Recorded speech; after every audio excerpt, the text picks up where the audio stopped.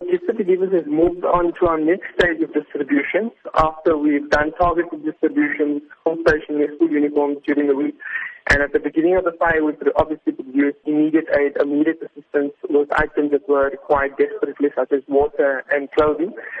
And now we've moved on to a more medium-term goal, which is distribution of food parcels, hygiene products, and detergent products. So these items are designed to last a month for a family of 4 to 6 people, which includes staples of a diet such as maize, rice, cooking oil, and so on and so forth. The distribution has taken place, and we are finishing off. We invited 2,470 people who were registered on the database to collect their food parcels and their hygiene detergent products. We've had a good response.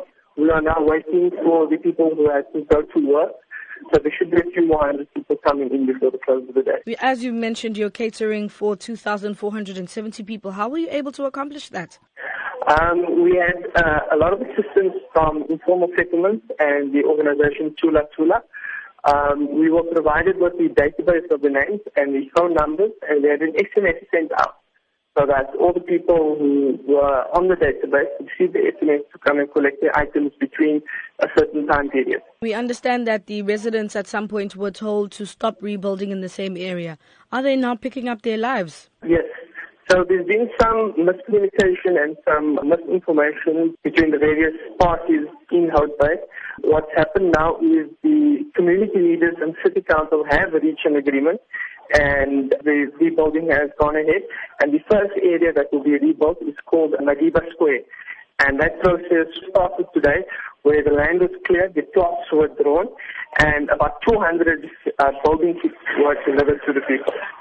How long will Gift of the Givers remain in the area and provide assistance for? Well, we've been active for a week. We expect to be at least for the next 2 weeks involved in some capacity or the other.